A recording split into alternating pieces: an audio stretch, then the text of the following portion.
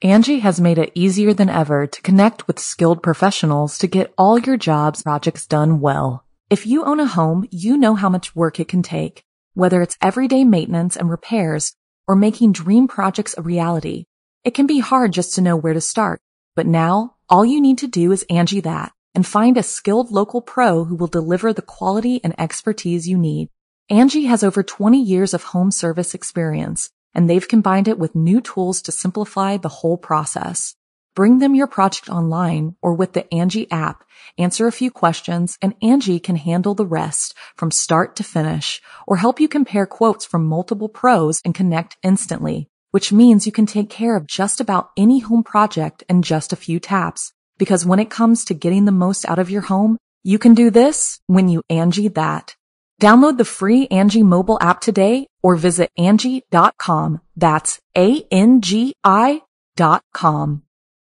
When you need mealtime inspiration, it's worth shopping Kroger, where you'll find over 30,000 mouth-watering choices that excite your inner foodie. And no matter what tasty choice you make, you'll enjoy our everyday low prices, plus extra ways to save, like digital coupons worth over $600 each week. You can also save up to $1 off per gallon at the pump with fuel points. More savings and more inspiring flavors make shopping Kroger worth it every time. Kroger, fresh for everyone. Fuel restrictions apply.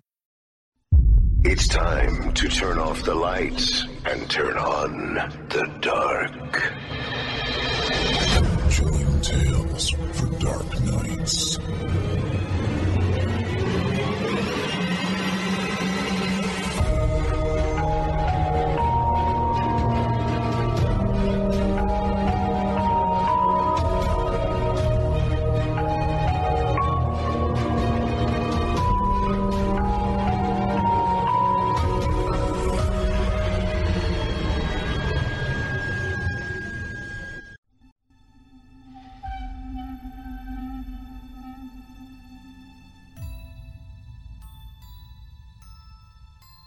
Good evening, listener. You're listening to Chilling Tales for Dark Nights. On tonight's edition, we invite you to leave behind your safe reality and descend with us into the frightening depths of the most terrifying imaginations with 2 audio adaptations of frightening fiction about suspicious steel mills and technological terrors. I'm your host, Steve Taylor, and tonight I'll be your guide as we traverse the dimly lit corridors of your darkest dreams. Joining us tonight to help bring to life the frightening fiction of Creepyface and Scare in a Box, our voice talents Justin Reynolds, Otis Gyrie, Melissa Medina, Creepyface, Jeff Sturdivant, Nick Goroff, Kyle Stroud, Eric Peabody, and myself, Steve Taylor. Now, get your ticket ready, take your seat in our Theater of the Minds, and brace yourself. It's time to turn off the lights and turn on the dark.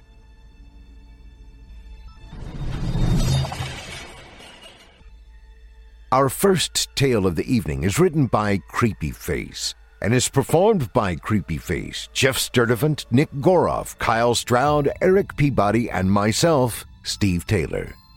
In tonight's tale, we meet D, a man with some time served in the Marines and more security guard experience who finds himself guarding something in a steel mill that exceeds all expectations when it comes to your normal day-to-day grind. What vile horrors will unfold in this steel mill, and will D be able to make it out alive?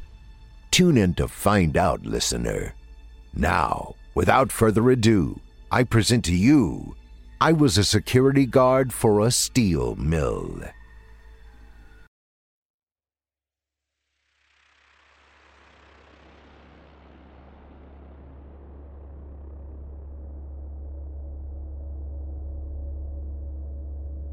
It's hard to trust anyone after what happened.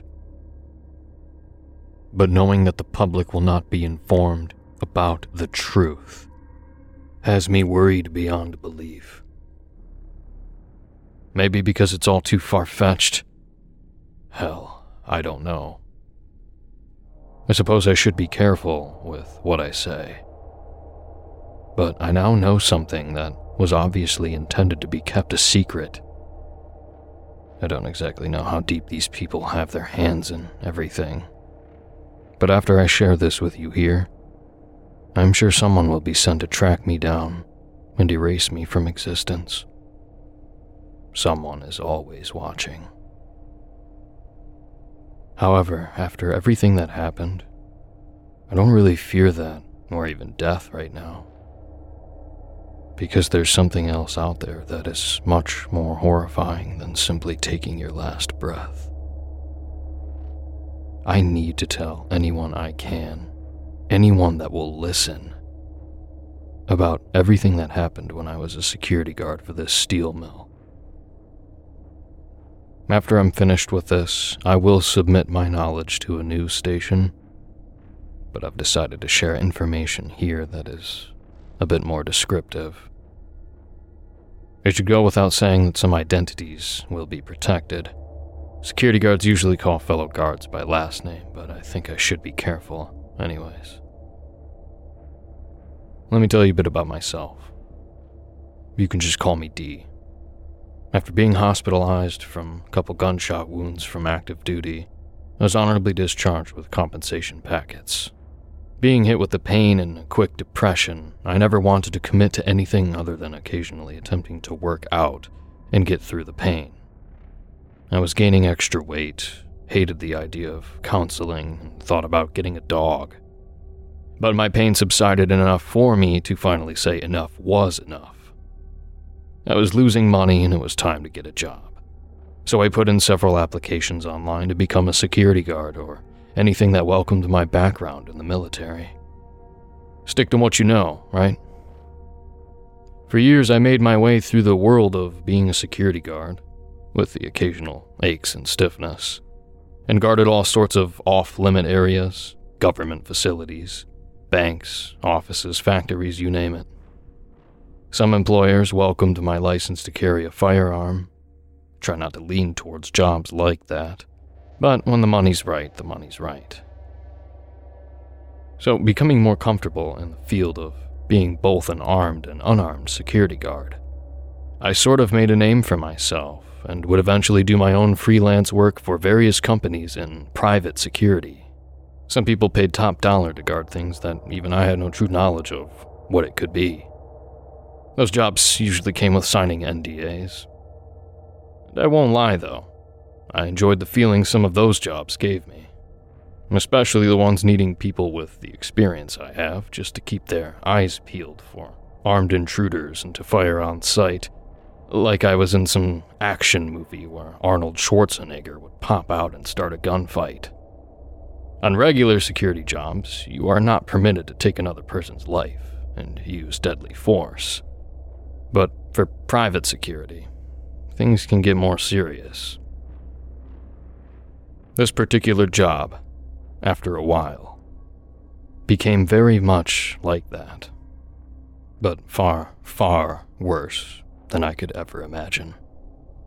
I was contacted by a company, obviously I will not be naming, to guard multiple buildings for both day and night shifts. The area itself was barren, with a patch of forest to the south of the facility, and owned property lines fenced off and marked with no trespassing signs surrounding the zone for miles.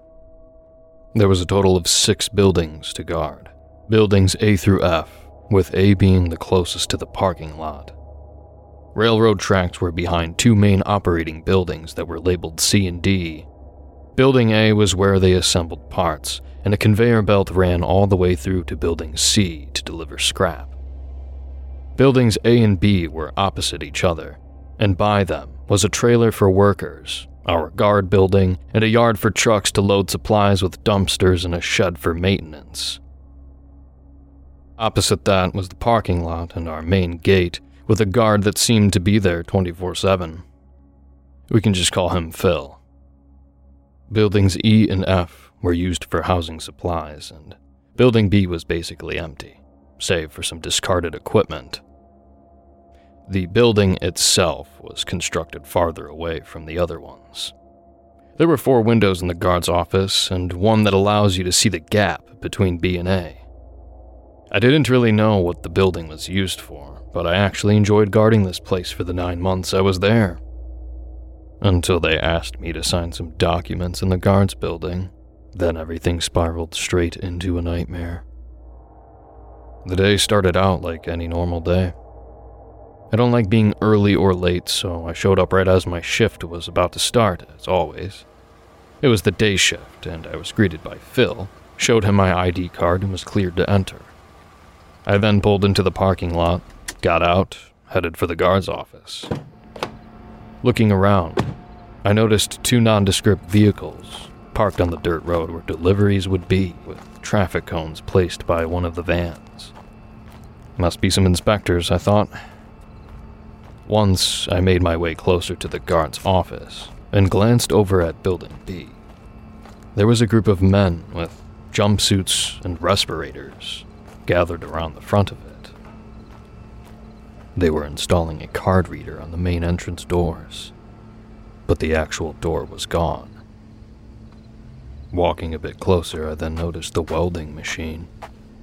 Trailing behind the other men, there was an industrial and very expensive-looking hand truck being pushed and supported by 3 more of them near the opening. It was carrying a brand new, heavily reinforced door. That was definitely something you don't see every day. Shaking off the weird feeling I got from seeing that, I swiped my key card and opened the guard's office door, noticing I had guests seemingly waiting for my arrival. The man in charge of all operations, Sam, was with 2 people in black suits standing near the surveillance station. I rarely see this guy ever. I then noticed an extra monitor was installed as well, watching those men outside install the new door. One of the suited men held a packet of paper, and the other guard assigned with me, we'll call him Ray, was already sitting down by one of the windows opposite them. "What's this all about?" I asked Sam. "It's all right. Just go ahead, clock in, then sit down, please," Sam told me, trying to sound polite. And I looked over at the 2 men before stamping my time card and sitting down in a chair. The 2 men looked at each other, and the one on the left took a step forward. A pleasure to meet you. How are you doing today? He asked in a tone that did not sound friendly in the slightest, monotone and emotionless. He extended his hand in greeting. "Fine." I shook the man's hand, and he continued. I am Special Agent Franks, and this is Calloway. We represent Optimal Solutions in a collaborative operation with the United States government to store supplies and other materials that may be hazardous if mistreated. He set down a stack of papers on the metal desk nearest me. You can read about us in that packet if you'd like. We need to occupy Building B for a period of time since it is not operational here. The area will be disinfected, and anything we work on will be contained inside the warehouse. We apologize for any inconvenience. He paused, probably to see my reaction. "Okay," I said, picking up the sheets of paper and skimming the details about this subcontracting medical research group while listening. I understand this may seem unusual and on short notice for your security guard stationed here. We've already spoken with Sam, and he has allowed us access to the building. He paused again and put his hands on his hips.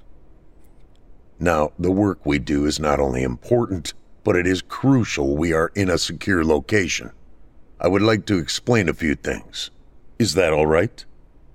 He asked the 2 of us guards, and I glanced over at Ray. Ray shrugged and spoke. "I'm already here. Just get on with it." I nodded my head in agreement and looked back to Franks, handing him the packet of papers. Due to this particular work study, the identities of people involved and the nature of the work is considered highly classified, and any information about this cannot be disclosed to the public. I am sure you've already gathered that we are installing a reinforced door over at Building B. We are asking that you include this area in your perimeter checks during daytime. At night, we will be stationing armed men under our direct payroll by those doors. Watching over the camera feed is only required for you then, but you will be given our frequency to speak directly to us on those devices. No one besides us should be allowed access. That door will be used for our personnel only.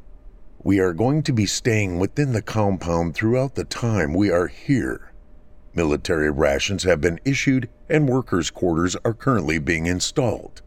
No one gets in and no one is permitted to leave the premises until we have completed the work or have been given authorization.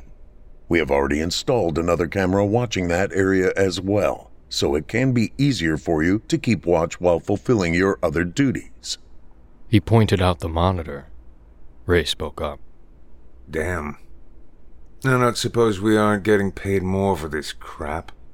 Keeping quiet and all that? He asked, chuckling. That was one thing I liked about Ray.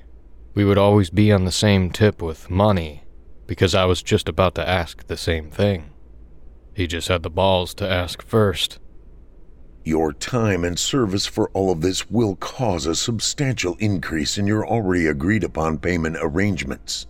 If you do not wish to participate, you are free to leave, but you will not be able to return to this area once we have occupied it. If you want to return to work after we are finished, you'll have to talk to Sam here. Do you have any more questions? He replied, and I thought about why they chose this location of all places. It was basically in the middle of nowhere, and I had to wonder about that. This was in the beginning of November, and it was going to be snowing soon. Although I wasn't completely shocked. Companies all over the world would occupy facilities for a period of time to store materials, operate in, or even collaborate on business within this particular field when supply chain demand was low. Maybe there was something Sam couldn't tell us. It seemed to me that this company operated through more unconventional methods, but that was obviously between Sam and them, and whatever was going on seems to be federal-level shit. Well, what kind of supplies are you talking about? Is it something toxic? I asked. He just remained still, not moving a muscle, and replied, That is classified information. You are not to share anything about our whereabouts to anyone, and if you do, it is punishable by law, as you will read in the non-disclosure agreement. He said, smiling, and did not speak for a moment. Okay. How long will you be operating here? And are there any other duties included? I inquired. I wanted to ask so much more, but I knew when to stop prying and could use the extra cash. It's not like I could just outright ask them, "Why are you guys using a secluded warehouse for top-secret work?" without them getting to some level of annoyance with my questions. The other man piped up. As long as it takes for us to finish. Your job will be no different from what you're already doing here. You're free to report any abnormalities you may find concerning at any time. We're just spending some time in that warehouse, and yeah, there may be extra tasks required depending on the situation. You do have military experience. Calloway offered, with an attitude I didn't particularly like. What did he mean by that? They must have spoken with Sam about me and Ray. Ray never served, but was on the force for some time and was permitted to carry. I looked over at Sam briefly, and he just gave me a blank stare while scratching the back of his head. I gave it a once-over in my head, spending a passing moment to get my thoughts right and bury any red flags I may have noticed. This whole meeting happened so suddenly. I never got a call or email, and I didn't exactly get a whole lot of time to think about any of this. More money was always a plus, and I opted to play the grunt I was being paid for by saying, "Yes, sir," then signing the non-disclosure agreement. Ray followed our new orders as well.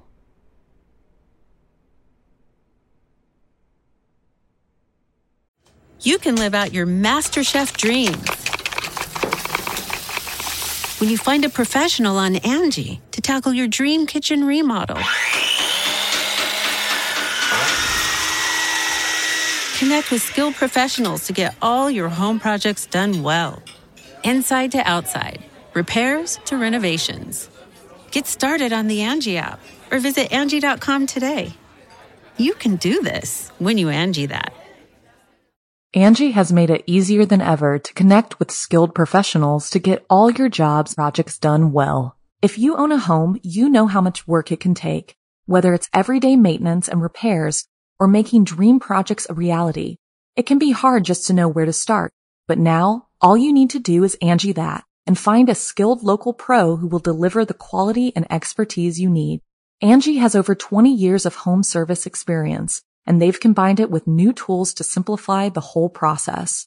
Bring them your project online or with the Angie app, answer a few questions, and Angie can handle the rest from start to finish or help you compare quotes from multiple pros and connect instantly, which means you can take care of just about any home project in just a few taps. Because when it comes to getting the most out of your home, you can do this when you Angie that. Download the free Angie mobile app today or visit Angie.com. That's ANGI.com.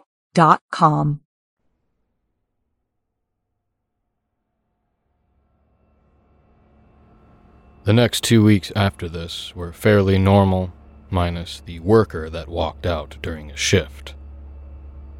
I was checking Building C and made my way around the perimeter. This was a first for me, but one of the exit doors nearby flew open, with a worker in full gear frantically muttering something to himself. It's too loud. I watched as the man walked towards the parking lot while fumbling with his keys and lunchbox, then disappeared behind a corner. Just then, my radio crackled to life. Patrol 1, this is management. We have a worker going home. No action needed. Out. Stunned, I stood there for a moment thinking of what could have happened. So I recklessly advanced in his direction. Wait! I called out and began jogging his way and made it about 20 or so feet behind him. He did not slow down or stop for me. He continued walking quickly, turning another corner, and eventually was out of my sight. I don't normally act out of impulse, but the manner in which this man left his shift made me anxious. He looked terrified out of his mind. It was someone I was familiar with, but never got his name. He's been here since I arrived, so he had to have been here for over a year. Still jogging, I saw that he was already approaching his vehicle and getting in, so I slowed down and eventually stopped. Phil was flagged and he got the gate opened for him. It looked like the guy was shouting at Phil in his car to hurry up. I was standing near the edge of where the parking lot meets the property, and Phil noticed me. I could see he looked at me frowning, shrugging his shoulders. When I asked one of the supervisors about this later, he marked something down in his work log and looked up at me. I hate to say this. I think the guy's on drugs or something. Keep an eye on him, yeah? He wasn't threatening or anything, but still. Josh has been working here for 3 years and only had one incident with the machine, but it was pretty moderate. No one acts like that here. I'm gonna have a talk with him, that's for sure. I just let the guy go home to calm down for the rest of the day. I can't deal with any freakouts. We have a business to run. He explained, and I agreed. I told him I would keep a close eye on him and got back to my duties. About another 2 weeks passed, and Ray told me something that had me more than a little worried. Ray and I have the opposite schedule, so when I'm about to clock in, he's about to clock out, and we pass by each other in the office. D, you got a minute? He asked while I was about to clock in. He had a troubled expression on his face. Yeah, everything all right? I asked, glancing over at the monitors. He also looked at the monitors, showing these people hauling in huge computers and, for some reason, large loudspeakers through the warehouse shutter door in Building B, and then looked back to me. I don't know, dude. I was doing a sweep by Sam's office and overheard him on the phone with someone. He put his hands up in a defensive gesture. You know me. I don't screw around, and I wasn't trying to eavesdrop. I just happened to be near his office with the janitor mopping when we both heard him yelling in there. He was fucking loud, dude. The door was shut, but it sounded like something bad was going on. I heard him shouting shit like, "How come I was never told about this? We already had a deal." And then we heard something break in there. We looked at each other and went our separate ways after that. He finished by wiping some sweat from his forehead. What the hell could all of that be about? He asked quietly. I just shrugged, glancing at the monitor showing the new door with 2 guards armed to the teeth, and wondered what could be going on in there that we don't know about. Looking back, I should have just found a new gig right then and there. That same worker was cleared again for going home early, and I would sometimes hear strange whirring noises when I would go by buildings A, B, and C. Not anything from the work here, but more like tinnitus. A worker on his break ended up giving me a pair of extra earplugs. They barely worked. I figured that it was some kind of machinery they had in there that caused the ringing, giving off some kind of emission frequency or something similar.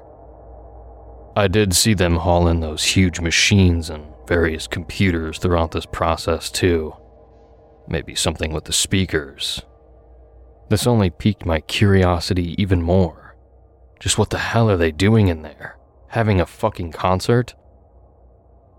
However, before I could even begin to think about bringing my concerns up to Sam, there was another duty added to my checklist right around then. One of the mill's supervisors called me when I was at home to inform me that there will be a construction crew digging below Building B, apparently to fix some issues with a piping system underneath the building that was causing some kind of leak. We were instructed to watch over that area as well once the leak was taken care of. Is it maybe have something to do with what's causing the buzzing in everyone's ears? I said, and heard him chuckle over the phone.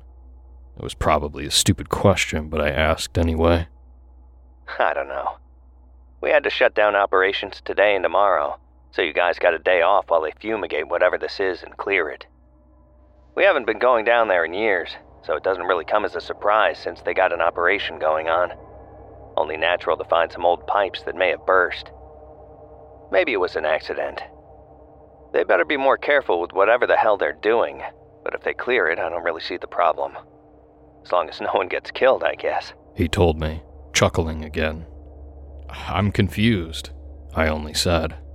Yeah, you and me both, buddy. I'll talk to you later. The first day I had to work with the extra duty included started off with me spilling coffee all over my work pants, causing me to almost be late for once. The construction crews are to be on site and would remain underneath the building for the next month or so.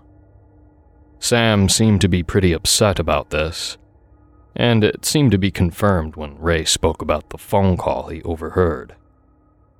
There was a huge hole they dug just to the east side of the building, and for up to 12 hours a day we would see the workers doing their thing. Throughout all of it, I couldn't really keep tabs on everything they were doing exactly. As time went on, we were given tasks like helping with maintenance or patrolling the outer edge of the property for a time, as if someone would be there. We were to report any suspicious persons and keep our pistols on us. Plus, that ringing would sometimes bother me, and I was starting to get really anxious ever since.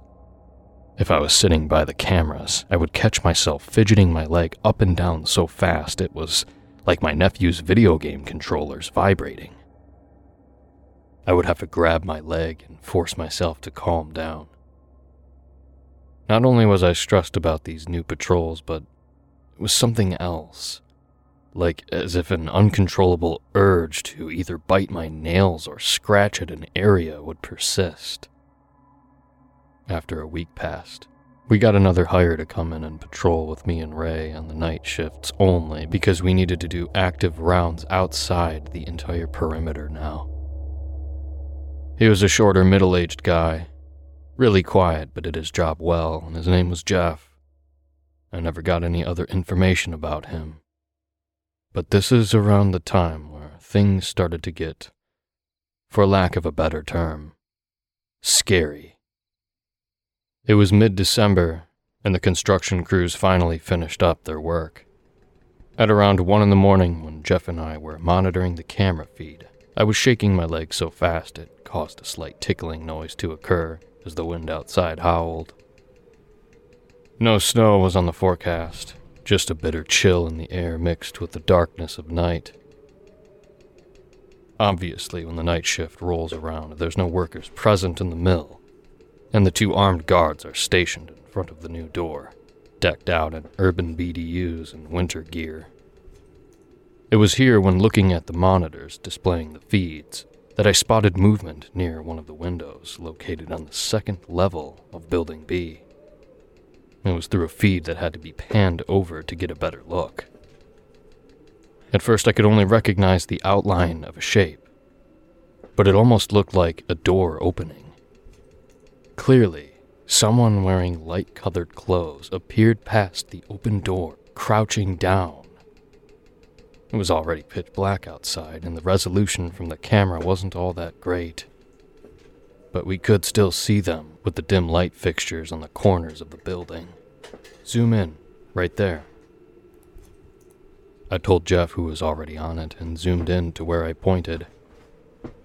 It was a person, and I noticed they had something that looked like a phone in their hand. I had no knowledge of how to even get up there from inside. They must have found a ladder or emergency stairwell for roof access. Sure enough, I began to see the person crawling on a ledge and eventually made their way to their feet. I remembered them saying no one was supposed to leave, let alone be on roof access at a time like this. Was the person taking a smoke break? It was here when I noticed the person was wearing a lab coat. I sighed. Maybe they were a scientist, just up there having a smoke. Jeff looked up at me from the chair, and I kept looking at the feed. He wasn't pulling out any smokes. I felt a chill then and decided that something wasn't right. After I quickly searched through binders and folders that might contain the map of the interior, I found it and confirmed there was indeed a roof access staircase inside Building B. I looked up at the feed again, still baffled, noticing they began climbing onto the roof. Just then I remembered what that rude agent, Calloway, said to me. You're free to report any abnormalities you may find concerning at any given time. I grabbed my radio and changed the channel to their frequency. Hey, I think you've got a situation. Is there someone cleared to be on top of Building B? Over. I spoke into the radio, and I walked towards the window to look out at Building B. The radio crackled to life, and a commanding voice replied. Negative. Our personnel will investigate. Out. I looked back to Jeff and decided on going out there to see if I can assist in any way. They didn't tell me not to just now. I made my way to the door. Something's obviously wrong. Just monitor everything here, and if things go south, you know what to do, I said, and Jeff gave me a stern look. He nodded, and I got the door open. I jogged to Building B and didn't stop until I got to the entrance of the building. The armed guards had their rifles aimed up at the top of the building, and that's when I saw him. The person on the roof was holding up some kind of device. It's too late! I already sent it to them! They're on their way. The man shouted down at us, and began laughing like he was on the verge of a mental breakdown. The armed guards had flashlight attachments and were keeping their aim on his torso. I was about 10 feet away from the commandos, and one of them noticed me. "Back to your building, now!" he shouted, and I jumped at the sudden, commanding voice. Just then, there was that ringing in my ears again. I was so confused and felt a ball form in my chest and stomach. Couldn't quite gauge what the hell was happening just then. That ringing persisted. It was tolerable, but sounded like there were speakers all around me, blasting this dog whistle kind of noise. I shook my head and got back to my senses, and the ringing was to a minimum now. The man on the roof looked to be a scientist or a researcher that must have been helping out with whatever they're doing here. I couldn't see his body entirely, but now, the man was holding his ears with the device still in his hand. "You made this mess." The man kept shouting this over and over until I heard the gunshot. Another operative must have gotten up there. My heart sank when the spray of crimson misted in the air as the hole burst through the man's forehead. His arms went to his sides, and he slumped forward, falling over the ledge down the 2 stories into a crumpled heap on the ground in front of the soldiers. The device the man was holding lay broken in pieces on the concrete next to the blood that began pooling around his body. My eyes went wide with fear. "Hostile neutralized. Cleanup unit. Come to the entrance." One of the men reported it on their radio. I should have left. I should have said to hell with the money and gone home. But now, I was right in the stink of this crap. I just witnessed not only something that wasn't meant for civilians to see, but a murder. Alarm bells began going off despite the ringing that still persisted. Before I knew it, the soldier closest to me aimed his rifle at me and paced forward. Whoa! What the hell? I was blinded by the flashlight and raised my hands up. "Stay where you are," he shouted, and I kept my hands up with the gun dangling from my finger. "Easy, I'm not a threat." I tried pleading with this guy and did my best to keep my gaze fixed on the gas mask the operative was wearing. It was here when a constant flood of thoughts invaded my mind. Who was that scientist talking about? Who is on their way? Could the armed men hear the ringing too? Was their gear suppressing them from hearing it? Was I being exposed to radiation? Are these guys even military? "Drop your weapon slowly," he barked, and I cautiously put my pistol on the cold pavement. If I was going to survive, I had to play along with their demands. I was rushed back to the guards' building and was told to stay put until they finished handling the situation.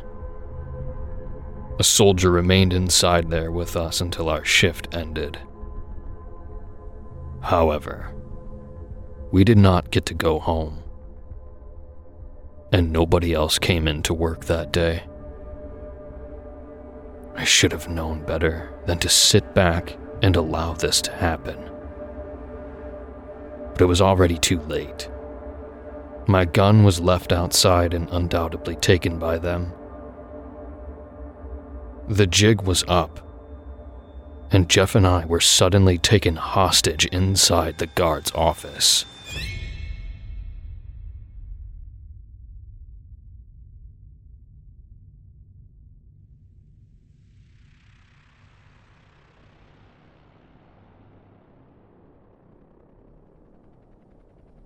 It was at this point where the entire facility had been taken over by this group. They had helicopters buzzing in to deploy more of these commandos under their order within 20 minutes. I know the sounds of a deployment pretty well. They had to have had commandos stationed all over the building by now, inside and out.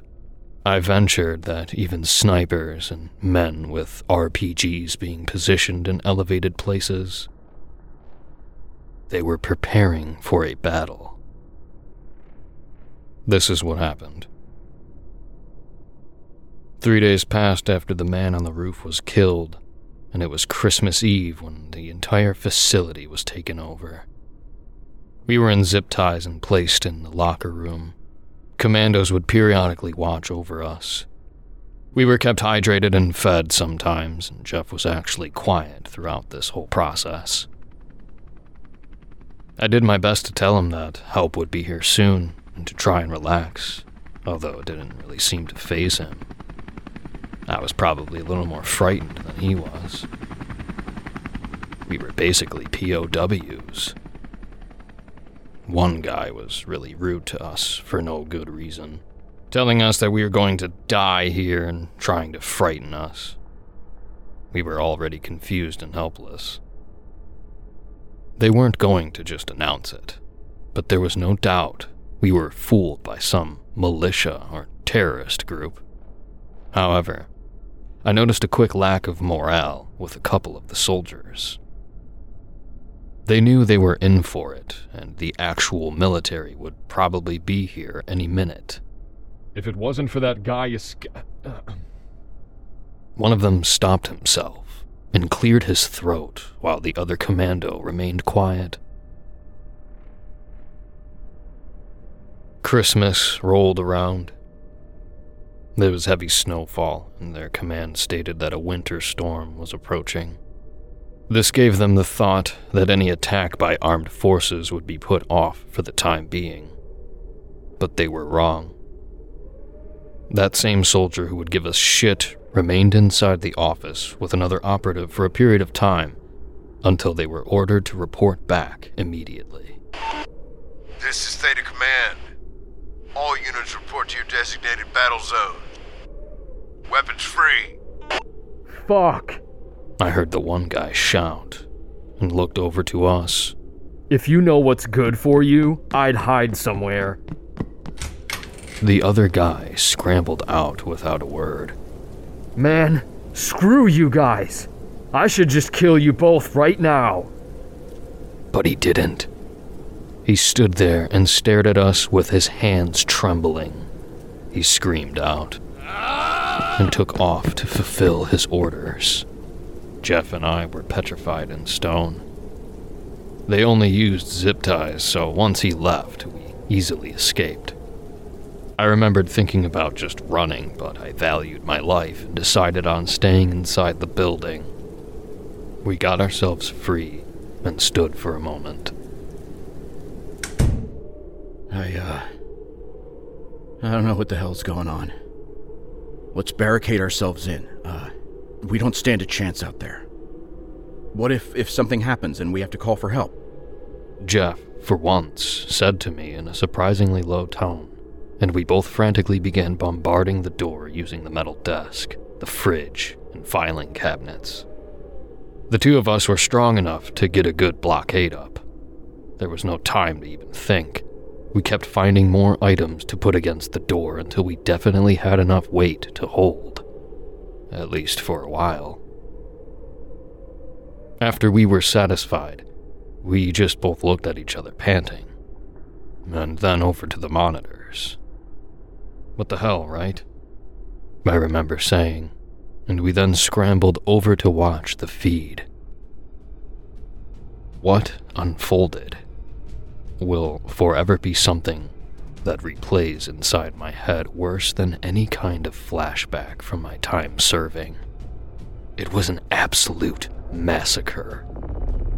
First, from inside the building and to the right of us, we heard the sounds of armed forces approaching.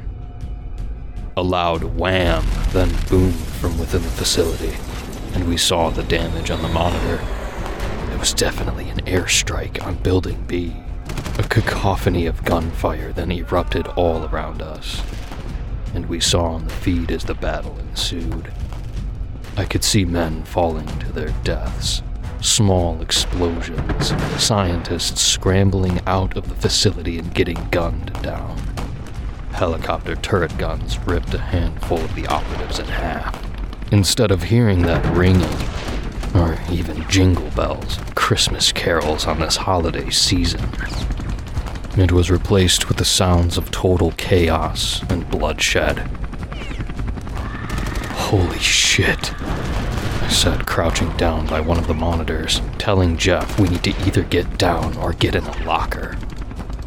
One of the handbooks stated that in case of an emergency or terrorist attack, an option would be to lock the door and call for help, then find a locker. The lockers were bulletproof and big enough for someone to hide inside of it until help arrived. Bullets were already ricocheting off the building. We had to find some cover immediately. The help was already here, and the locker room was a small enough space in the building. I yelled for Jeff to get inside one of the lockers. If we stay put, we'll get shot through a window. A louder explosion occurred, shaking the entire building, and we stopped to look out of the window it came from. We were stunned to see that they managed to successfully target an oncoming military chopper and take it down. It spun out of control and landed in the parking lot. The flames destroyed my vehicle. A single window shattered then. We got moving, ducking and holding our heads. Having no other choice, we opened the lockers closest to us and squeezed in. I got down as low as possible. The suffocating dread was persistently clocking down more minutes of my life, no doubt. The gunfire and explosions outside were enough to drive anyone mad. But being trapped in a metal coffin on top of it was not on my bucket list. Needless to say, we were trapped regardless and just needed to wait this out. After some time, the gunfire died down and we would only occasionally hear a pop ring out every so often, and some shouting. The feed was still playing, and I had a thought. There's a record option, and I decided to get out of the locker and press the switch for it. I took a deep, long, and exaggerated breath, then slowly got out of the locker. Jeff soon followed. Let's check the camera feed. I want to record this, I told him, and he nodded. Looking around, there didn't seem to be any damage, but there was a window shattered, and we found a couple of stun batons to clutch onto in an attempt to feel like we could defend ourselves against any of the operatives trying to get in and kill us. We then walked over to the monitors and found the chairs to sit down. I clicked the record option on. I'd say about 10 minutes passed. I don't know how long the fighting went on for. I hadn't even thought to check the time. The odds, for whatever reason, seemed to be evenly matched. This was a brutal battle. Getting a closer look at things as the feed was recording, we noticed just how many commandos they really had. How the hell they managed to station hundreds of armed men in that facility, I have no true knowledge of. I don't even know what to say, I remember saying out loud instead of just thinking it. A short moment passed, and as if on cue, something else was happening in one of the camera feeds that displayed an area behind building B and A. It was at this moment that a raw and all-encompassing new fear now took hold. There is really no other explanation for what I am about to tell you. They obviously should have sent a larger strike team here to fight, because on one of the camera feeds displayed a person clutching a soldier by the throat. The one arm clutching the soldier's throat was raised high. With the other, he was doing something to the soldier's abdomen, but we really couldn't see. The man was at least 7 or 8 feet tall, maybe more, and was lifting the soldier up with little effort while completely fucking bare from the waist up. He looked to be wearing some kind of hospital garb, only covered in blood and grime. With ease, this beast of a man tossed the soldier aside like he was an empty bottle. We could clearly see the muscle definition ripple and turn red, despite the quality of the feed. He just stood there, breathing into the air like a mad dog, head violently twitching. This guy was an animal. It was 17 degrees Fahrenheit out there. This was unnatural. How in the fuck is that possible? Just then, the brute snapped his head to the left, as if in response to me speaking. I almost let myself go right there, looking over at Jeff briefly as he looked back with shocked expressions on our faces. When we looked back to the feed and before we even knew it, the man was no longer there. God, please help us. Jeff whispered, and I noticed him clearly shivering. I felt a horrible chill too, and thought about getting in the locker again. I raised my arm and pointed to them, and he nodded to me. We quickly got inside the lockers again, and I kept the stun baton in my grasp. Seconds passed. More time passed. Suddenly there was a burst of loud banging on the door, and I mean loud. More glass broke, and I closed my eyes and felt the ground shake. There was this horrible squelching noise, as if something long and wet were writhing and reaching for something inside the office. It was making contact with things inside there. I was keeping my eyes tightly shut, and after a few seconds, I was brave enough to try and get a peek out of the vent. There were these red shapes appearing outside the small cracks. I couldn't quite see it all, but the lights went out, most likely from that thing breaking all of the bulbs and probably the monitors. From out there, I began to hear this raspy breathing through the wreckage, as if coming from a ravenous maw. This was it.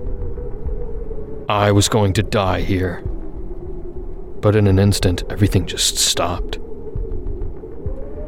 I tried my best to cover my mouth and breathe through the little air pockets in my gloves, because I was basically hyperventilating.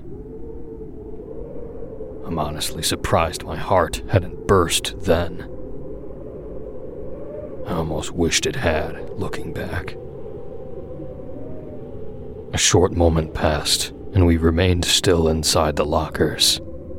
My breathing calmed, and I was able to quietly catch my breath.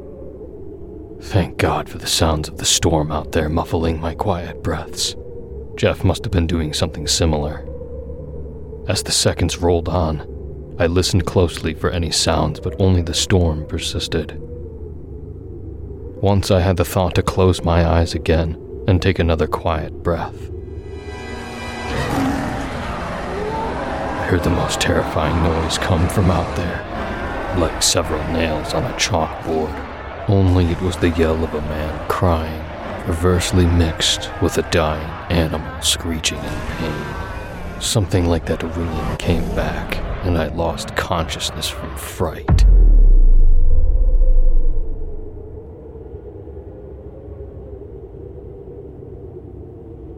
I don't know how much time passed, but I woke to the sound of Jeff opening his locker. Opening my eyes, he appeared before me and helped me out of the locker. You okay? He offered. I said yes, and he spoke again. I think whatever that thing is, it's gone. I looked around. The entire office was trashed.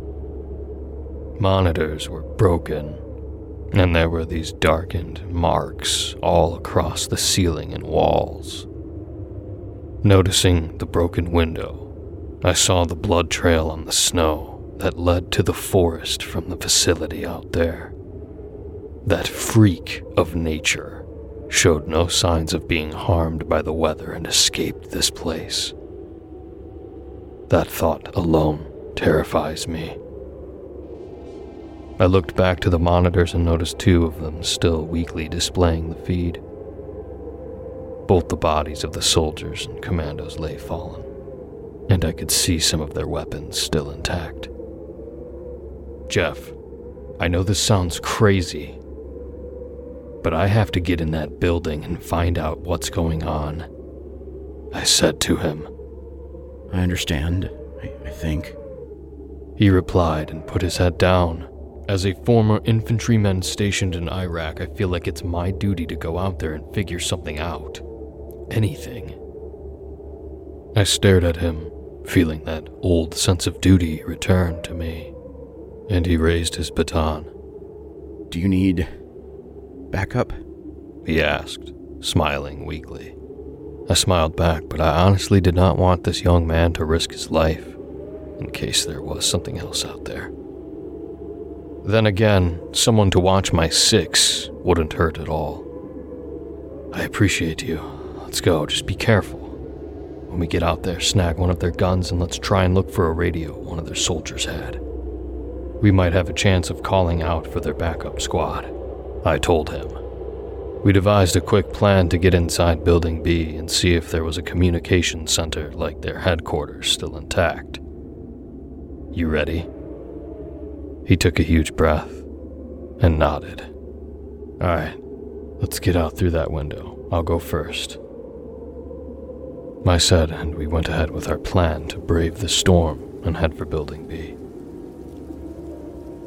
There may be other survivors in there who could still be armed and willing to kill us.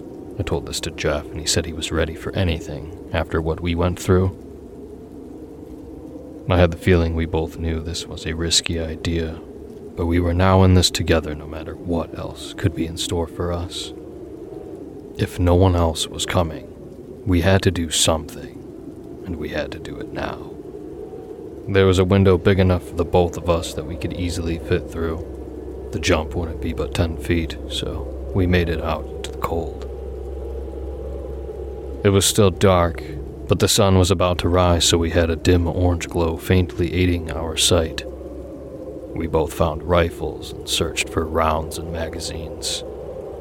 Everything was quiet now, save for the howling wind that attacked our senses, and we made our way to the entrance of Building B.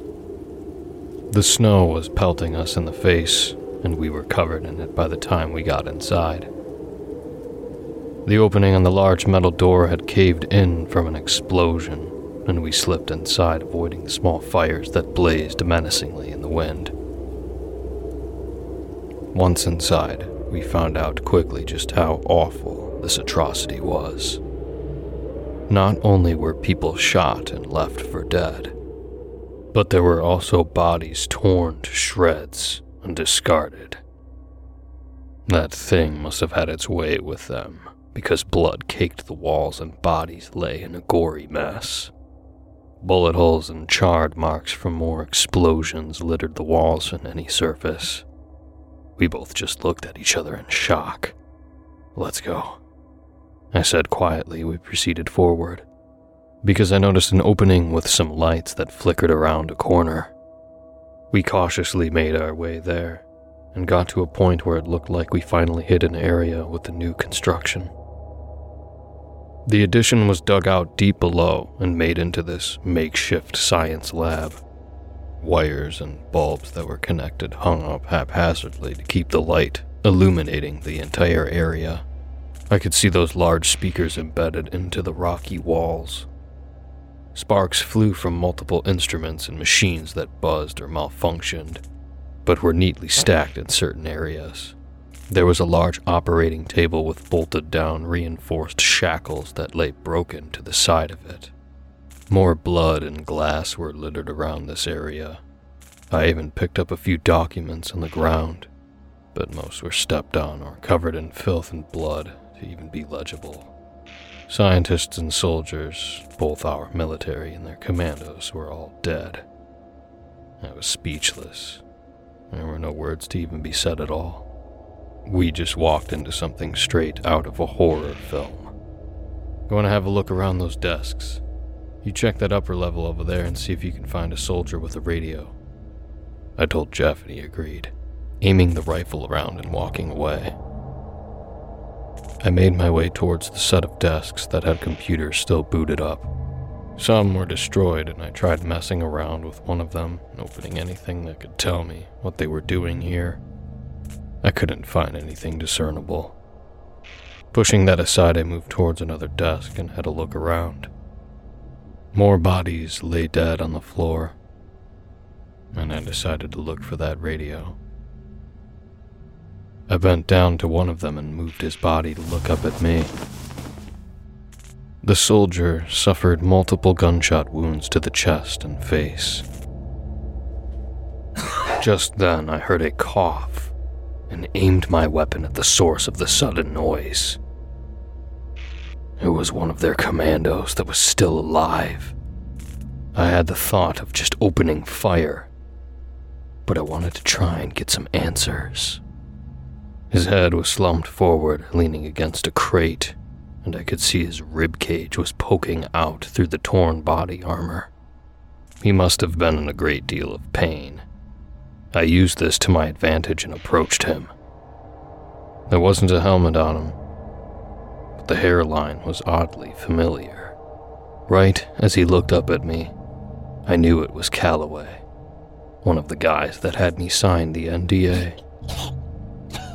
He sputtered and blood flew from his mouth, trying to say something to me, and I remained motionless, transfixed on this horrifying situation. His right arm was twitching, and he attempted to reach for what I assumed was his wound. His arm began moving faster, and just as I realized he was reaching for something else, I snapped back and a muffled pop to my right rang out.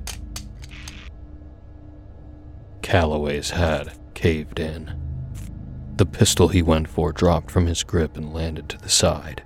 I shouted out and got down on my knee, almost falling on my ass, aiming the rifle around, and found out there was another survivor. One of our guys had a silenced pistol aimed at Calloway and saved my life. He must have noticed my security guard patch on my winter coat and made the judgment call that I wasn't a threat. I quickly registered the situation and called out to Jeff, rushing over to the soldier while aiming around to see if anyone else noticed, almost in tears at this point. I finally got to him and studied the man in my arms, noticing his rank. He was the captain for this platoon. Jeff quickly made it over to the soldier, and the soldier was reaching for his face mask. Jeff then took off the soldier's helmet and face mask for him with ease. There was blood pooling out of his mouth, and he also had severe wounds to the abdomen. Some of the blood got onto my coat and hands, but I didn't care. I needed to hear this man's last words now, or it would be too late. He put his life on the line for this. "Can you speak?" I asked, and he was still coughing up blood quietly. He did not speak or move at first. He just looked at me with an expression one would only have on the verge of death. And then with a slow and deliberate motion, he opened his front pouch and felt around for something. I saw his eyes close, and he smiled through the pain.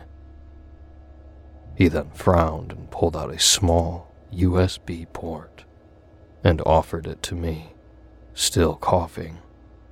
When he did this, my insides flipped, and I instantly asked, "What is this?" then took it from his hand.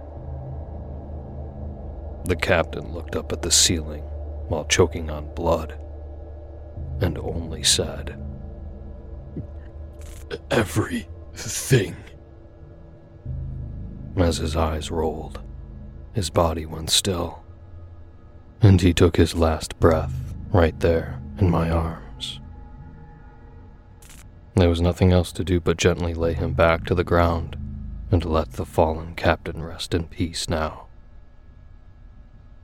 After a passing moment of silence, taking another look at the bodies around me, I took a look at the USB port in my hand. "Jeff, cover me, okay?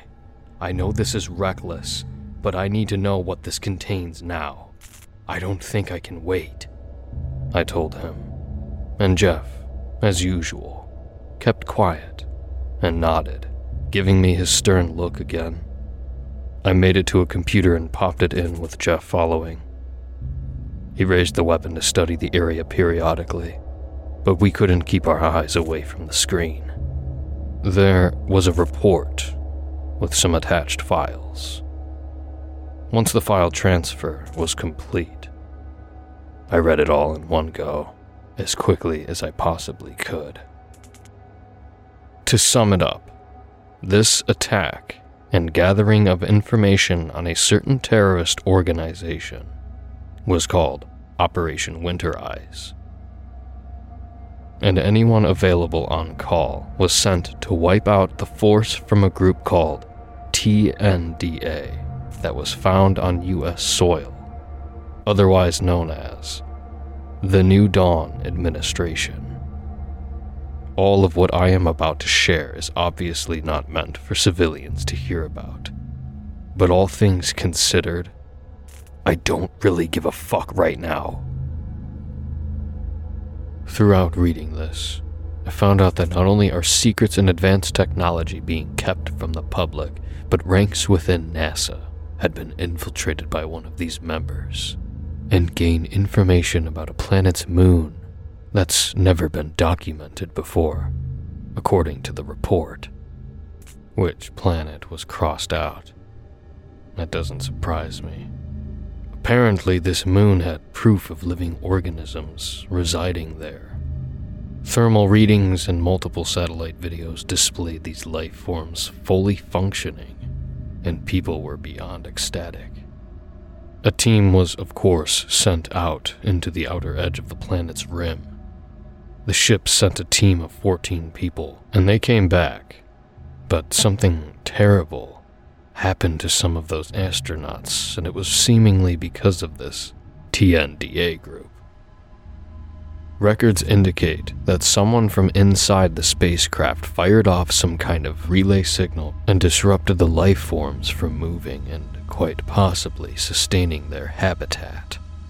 These creatures were able to somehow collectively reach the NASA spacecraft from the moon and cause damage to the hull. Records indicate the impact on the damage report showed no signs of any cause for losing control out there in space. However, the report stated that several of these life forms housed themselves inside the bodies of some of the astronauts sent out there, and throughout this were able to pilot their way back to Earth and landed somewhere in the North Atlantic. The report indicated that these parasitic anomalies were only capable of feeding, reproducing, and if housed inside another biological life form for a long enough period of time, can essentially rewire the human genome down to the very last cell within the unfortunate victim's body. They classified the size of the things to be about 6 to 7 feet long, and were considered as being somewhat similar to Taenia cilium, or pork tapeworm. Scientists, at the time of containing the initial outbreak, were able to use cutting-edge technology to halt the organisms from causing any more harm, and only when the military came back with the NASA spacecraft did researchers find out that this parasite was able to perfectly take over and even mimic the host it is able to feed on or infect with its offspring, which are microscopic, larva-like organisms that infect your organs from the inside and eventually taking over by reaching the brain.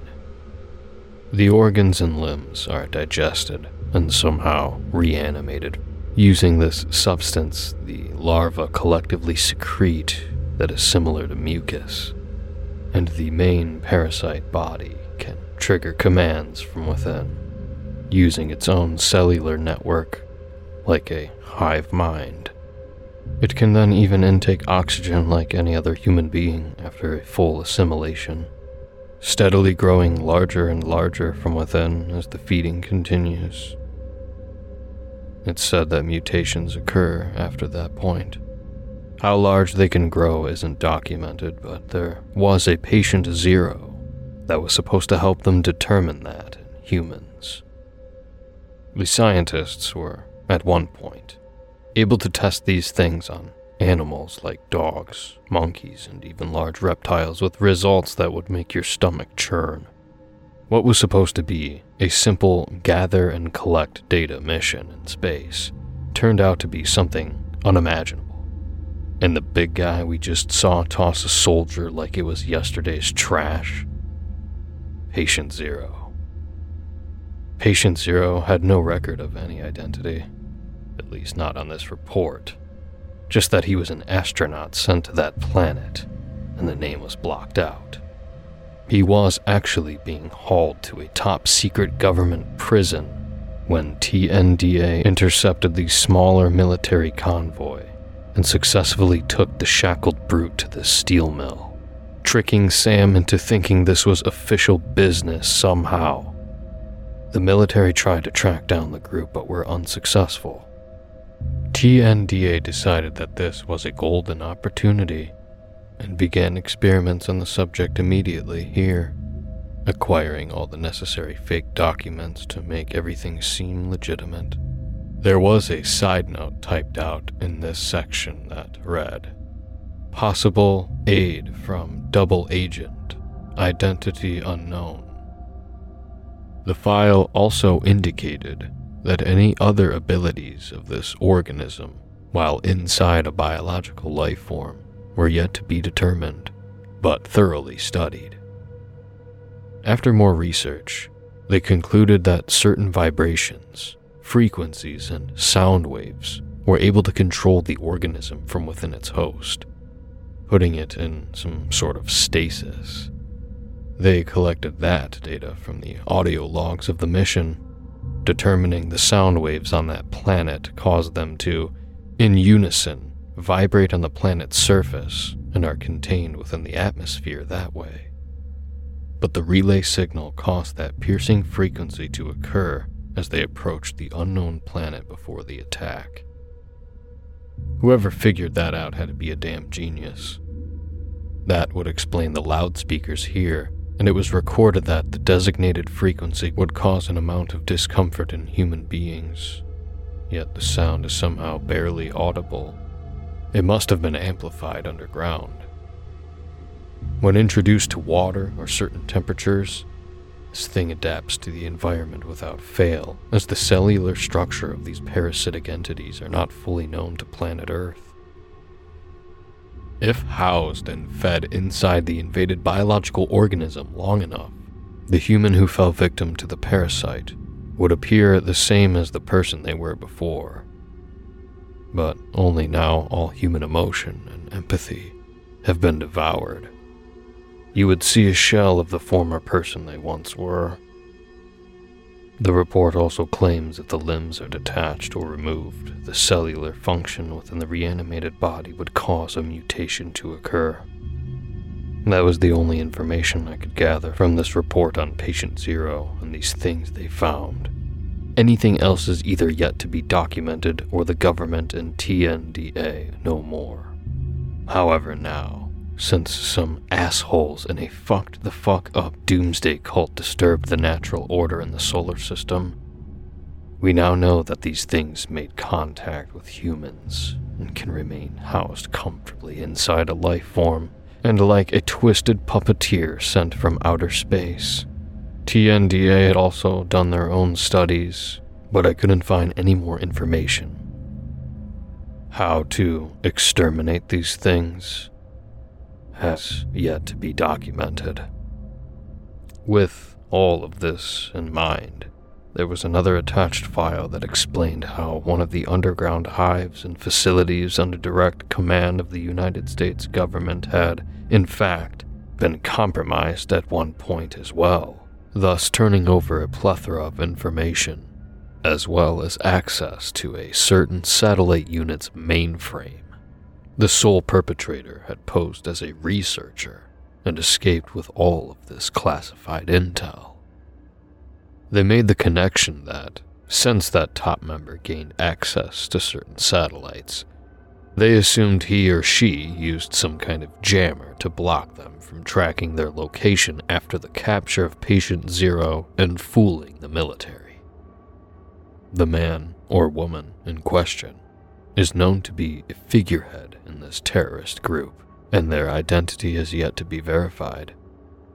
The only alias they've uncovered is a single name of Goldstein, and from what the military gathers, plans on using diseases and even create bioweapons to infiltrate certain military compounds and trigger an apocalyptic event to capitalize on. Surprisingly, over the years this group gained quite the following in the underground world of this country. Ex-Secret Service agents and even grunts for the Marines were blacklisted, and it stated that cults were being formed with agents spreading the influence all over the planet. All targets and enemies of the state. The report had also mentioned a steel mill owner getting killed after speaking to a scientist over a radio transmission, informing the scientists of roof access. Sam is now dead because he tried to tell someone about TNDA. Ray really had overheard one of those assholes telling Sam about the dig, and probably more we didn't know about. Ray, that lucky bastard. Wait until he gets a load of this, I thought to myself. Well, what a merry fucking Christmas this turned out to be.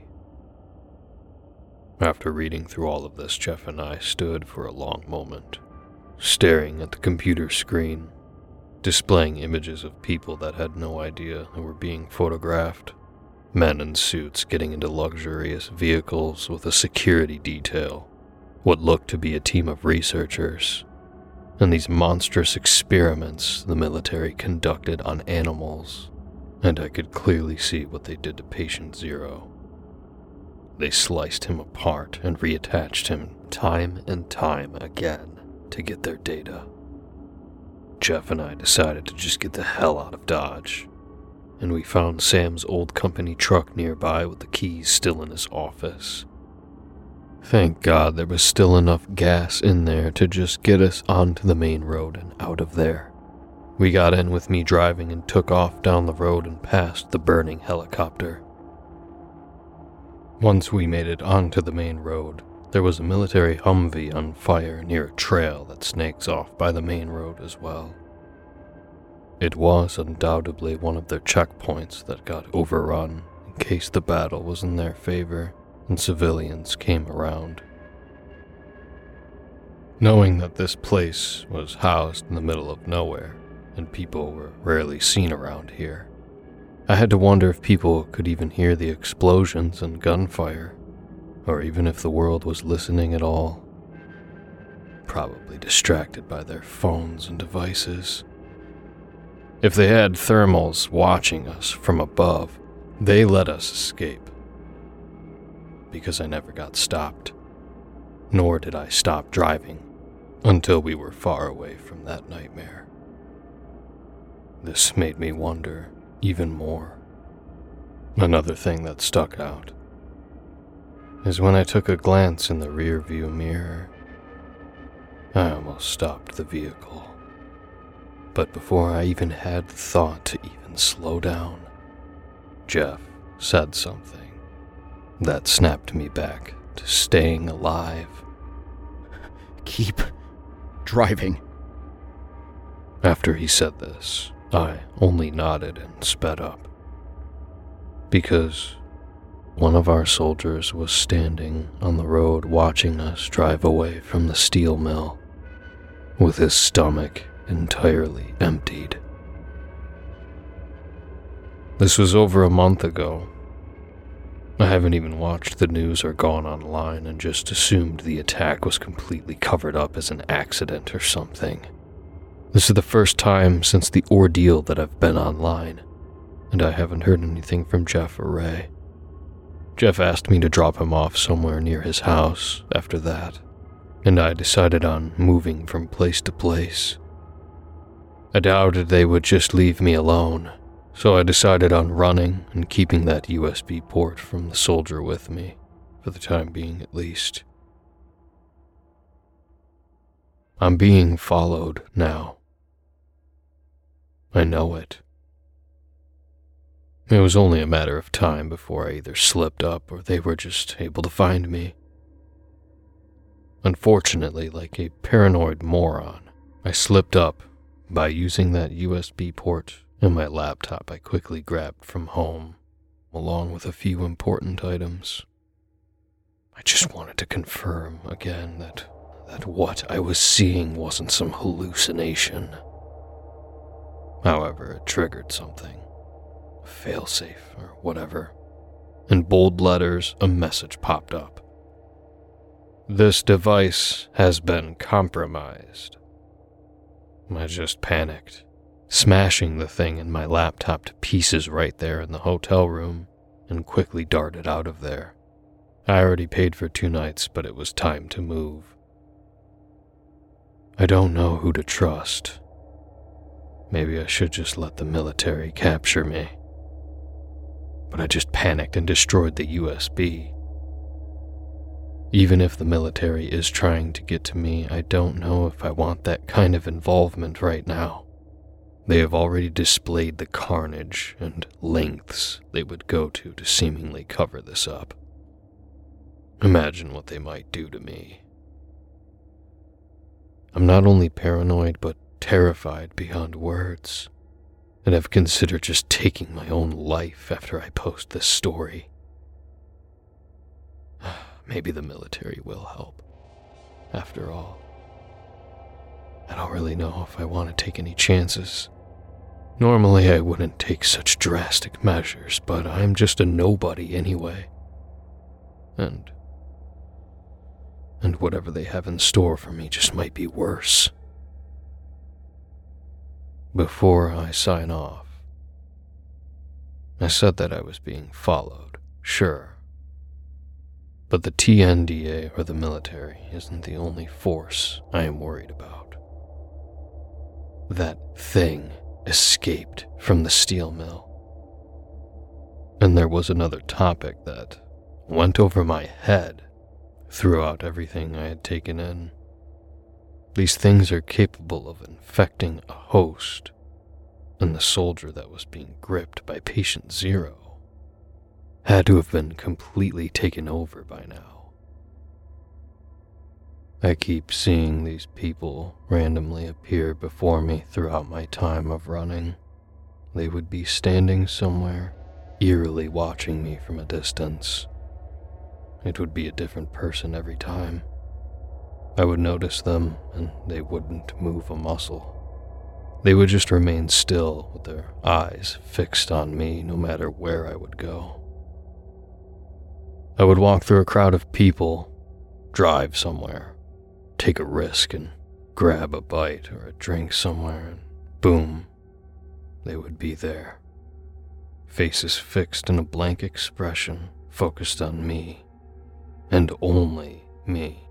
Somewhere, either outside a window or even close by, being mere feet away. If these things somehow perfectly blend in with society, then we need to know. I can't imagine you would want to be kept in the dark about something like this. And if TNDA somehow captures this monstrosity again, then who knows what might happen. It's late in the morning, and I am currently held up in some shitty hotel room yet again, paying cash and not using my card or real name for anyone to track. I've taken to drinking again and eat sleeping pills like candy every night, to attempt at blocking out my night terrors. Wow, I didn't even realize how long this had gotten. Even so, when you go through something traumatic, reliving the experience can become easy. I honestly don't know where else to go. And whoever actually takes the time and hears this, thank you. And know this: something beyond our wildest imaginations exists out there, and there's nothing we can do about it. Let this be a warning to those who wonder about the secrets of the world. Lock your doors. Give your loved ones a hug and a kiss. And remember that danger could be closer to home than we may think. Hopefully, someone who can actually help does something. The world may very well depend on it.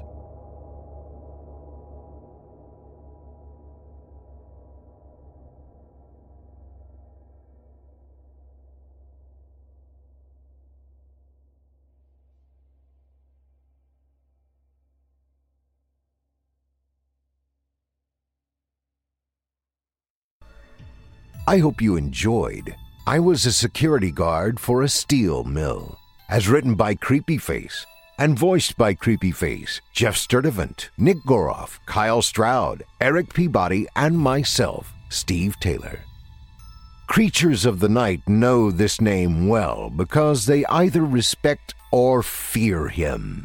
That name is Creepyface. While he isn't here at Chilling Tales or on his YouTube channel, he reads bedtime stories to Whispers in the Void, and not only is he a dweller in the dark, but anything terrifying to him is considered comfort. Legends say that he has a voice capable of haunting the minds of vengeful spirits, and the last thing before they are trapped inside an endless nightmare is a creepy face. Will you enter the terror? Our second tale of the evening comes to us from author Scare in a Box and is performed by Justin Reynolds, Otis Gyrie, and Melissa Medina. In it, we meet a man in a very perilous position with a very important company using technology that may very likely not only be our future, but even already exist. Who can say, right? Now, without further ado, I present to you Hikers of the Pocket Jungle.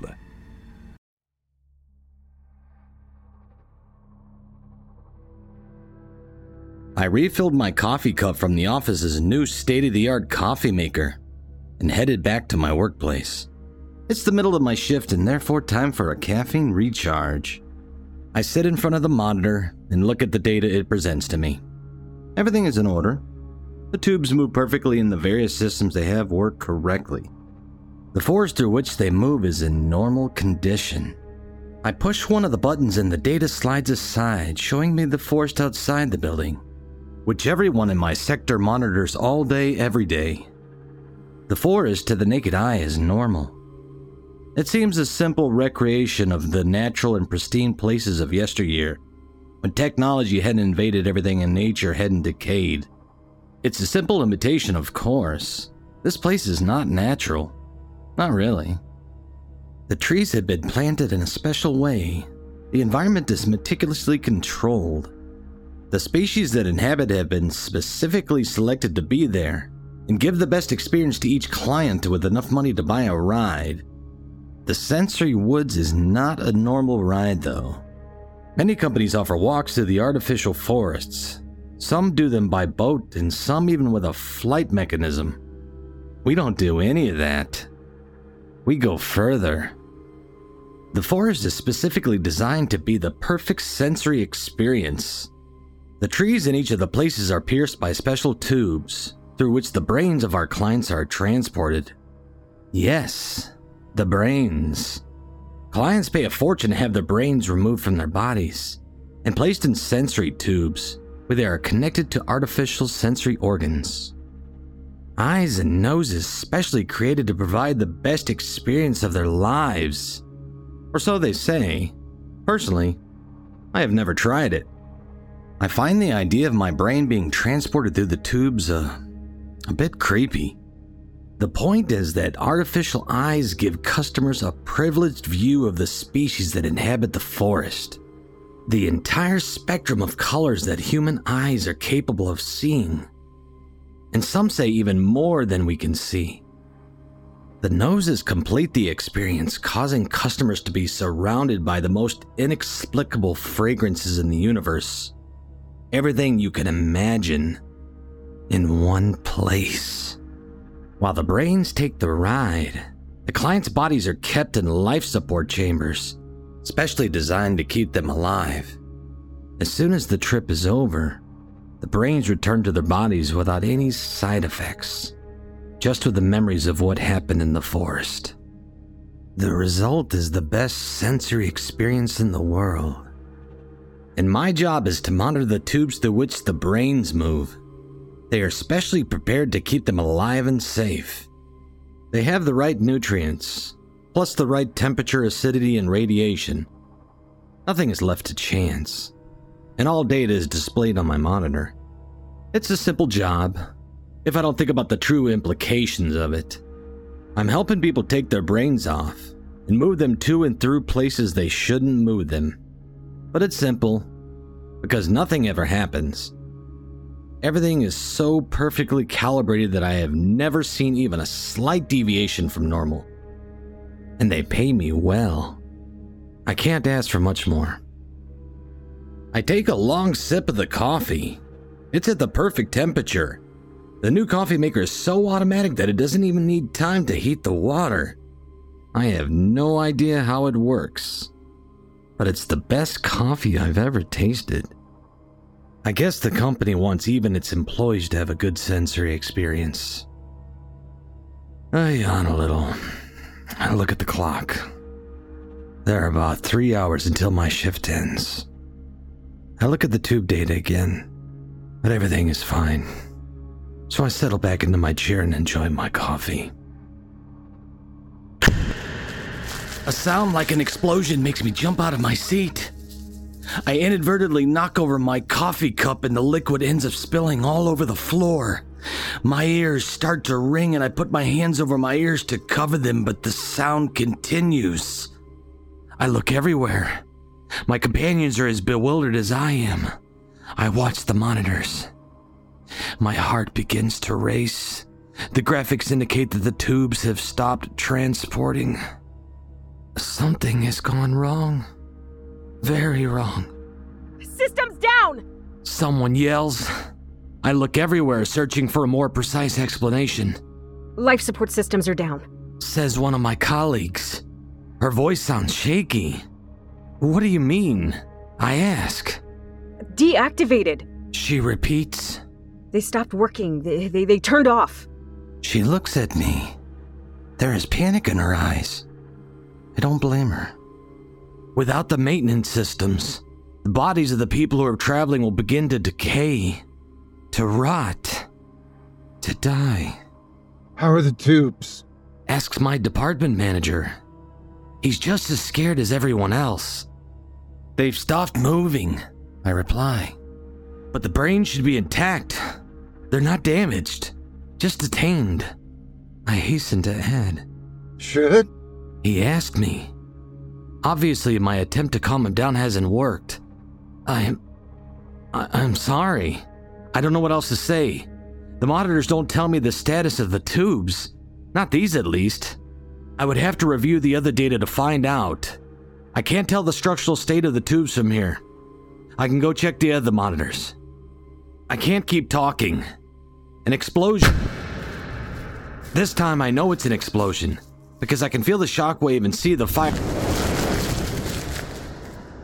whips through the facility. The room shakes, and we all fall to the floor. What we felt before must have been another explosion, but smaller. I hide under the table, my hands over my ears. The shaking stops, but there is a smell of burning. My ears are ringing even louder than before, and when I open my eyes, I can see that the room has been filled with some pretty thick white smoke. I crawl from under the table and stand up, with some difficulty helping myself from the chair that is now lying on the floor. I look everywhere. My colleagues are also recovering. All the monitors are off and the only thing that can be seen are the emergency lights. If the life support systems weren't compromised before, now they must be. I don't even want to think how. Shattered. Disabled. What will happen to the bodies? My coworkers are covered in dust, and I guess that's my condition too. They all seem just as surprised and disoriented as I am. I don't understand what's going on, and we won't be able to find out from here. All systems are down. No power. Someone yells. I see my boss run out of the room. The rest of us look at each other and without saying anything decide to follow him. It's useless to stay here after all. The corridors are in a terrifying gloom. I had never seen him this way, not even on night shifts. The power to the whole place must have been turned off. With only the emergency lights as a guide, we head towards the sector where the bodies of customers are kept. The only thing that is visible is a small green light on the ceiling. The rest of the room is dark and the tanks where the bodies are kept are not visible. We also can't see the operators who should be working there. My boss is glued to the window, with the greenish reflection illuminating his features. He seems terrified. They're gonna die. He mutters. Everything's destroyed. Isn't there something we can do? I ask. He looks at me. Everything is quiet now. The ringing in my ears is over. So much silence is terrifying. Pray that the brains are safe. He tells me. I bite my lower lip. We can't tell what state the brains are in from here. I look everywhere. My colleagues look at each other. They look at me, at the boss, at the room with the bodies. It seems that there is only one possible solution. We have to go outside and check on the tubes, I say. The boss looks at me for a moment, then sighs. Yes. It's the only alternative. What good will it do? Asks one of my colleagues. If they're okay, we don't know how long they'll last. If they are dead, we can do nothing to fix it.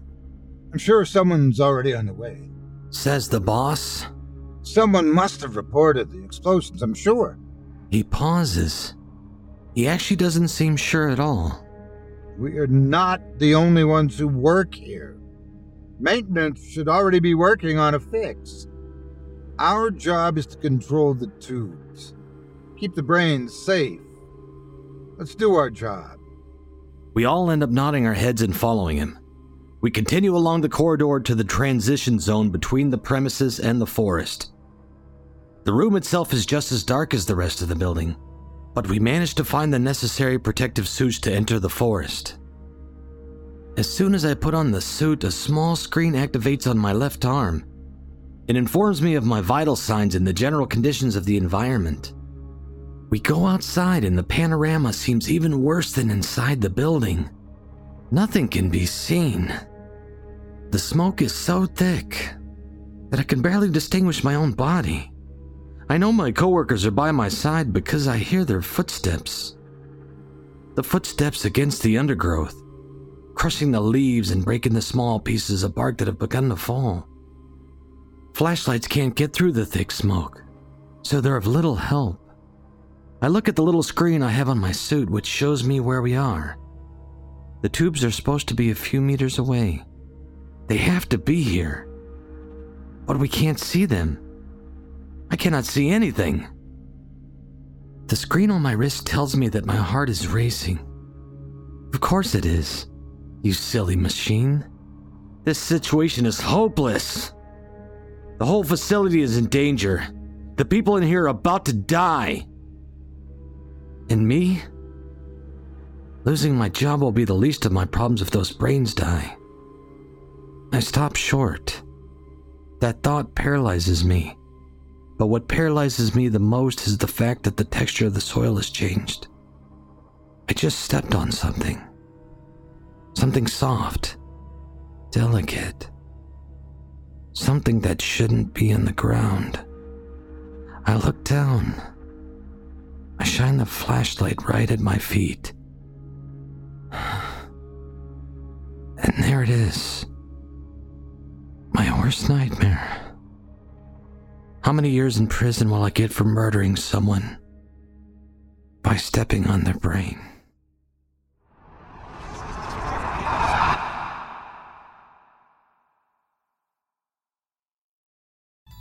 I hope you enjoyed Hikers of the Pocket Jungle, as written by Scare in a Box and performed by Justin Reynolds, Otis Gyrie, and Melissa Medina. Justin Reynolds has an intense adoration for music. He loves all the artistic and creative endeavors of life, from the beautiful to the ugly.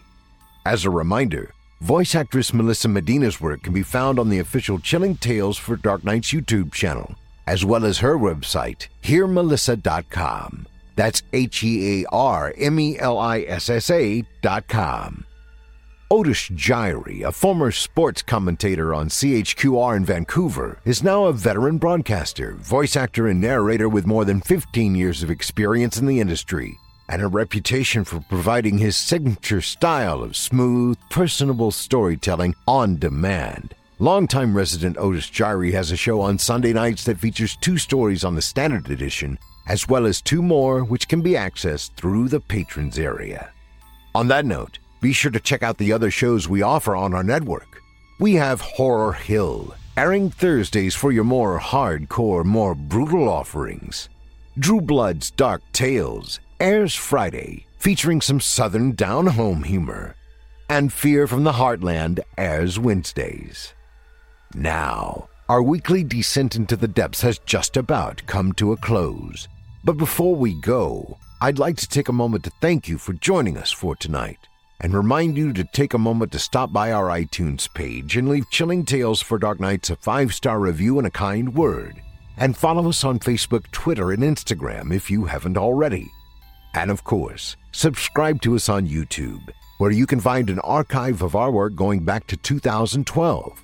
And consider signing up as a patron at our website, chillingtalesfordarknights.com, to show your support and get all of our content ad-free. I'm your host for the evening, Steve Taylor, and it's been a pleasure. Tune in again next week when we once again turn off the lights and turn on the dark. Sweet dreams, listener. Sweet dreams.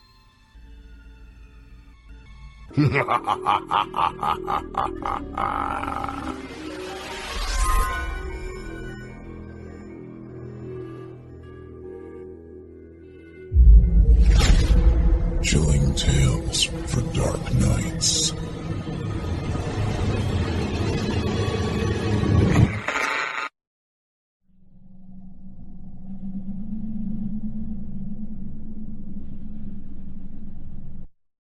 Angie has made it easier than ever to connect with skilled professionals to get all your jobs projects done well. If you own a home, you know how much work it can take, whether it's everyday maintenance and repairs or making dream projects a reality.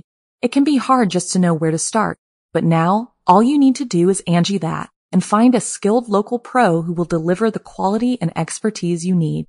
Angie has over 20 years of home service experience, and they've combined it with new tools to simplify the whole process. Bring them your project online or with the Angie app, answer a few questions, and Angie can handle the rest from start to finish, or help you compare quotes from multiple pros and connect instantly, which means you can take care of just about any home project in just a few taps. Because when it comes to getting the most out of your home, you can do this when you Angie that. Download the free Angie mobile app today or visit Angie.com. That's ANGI.com.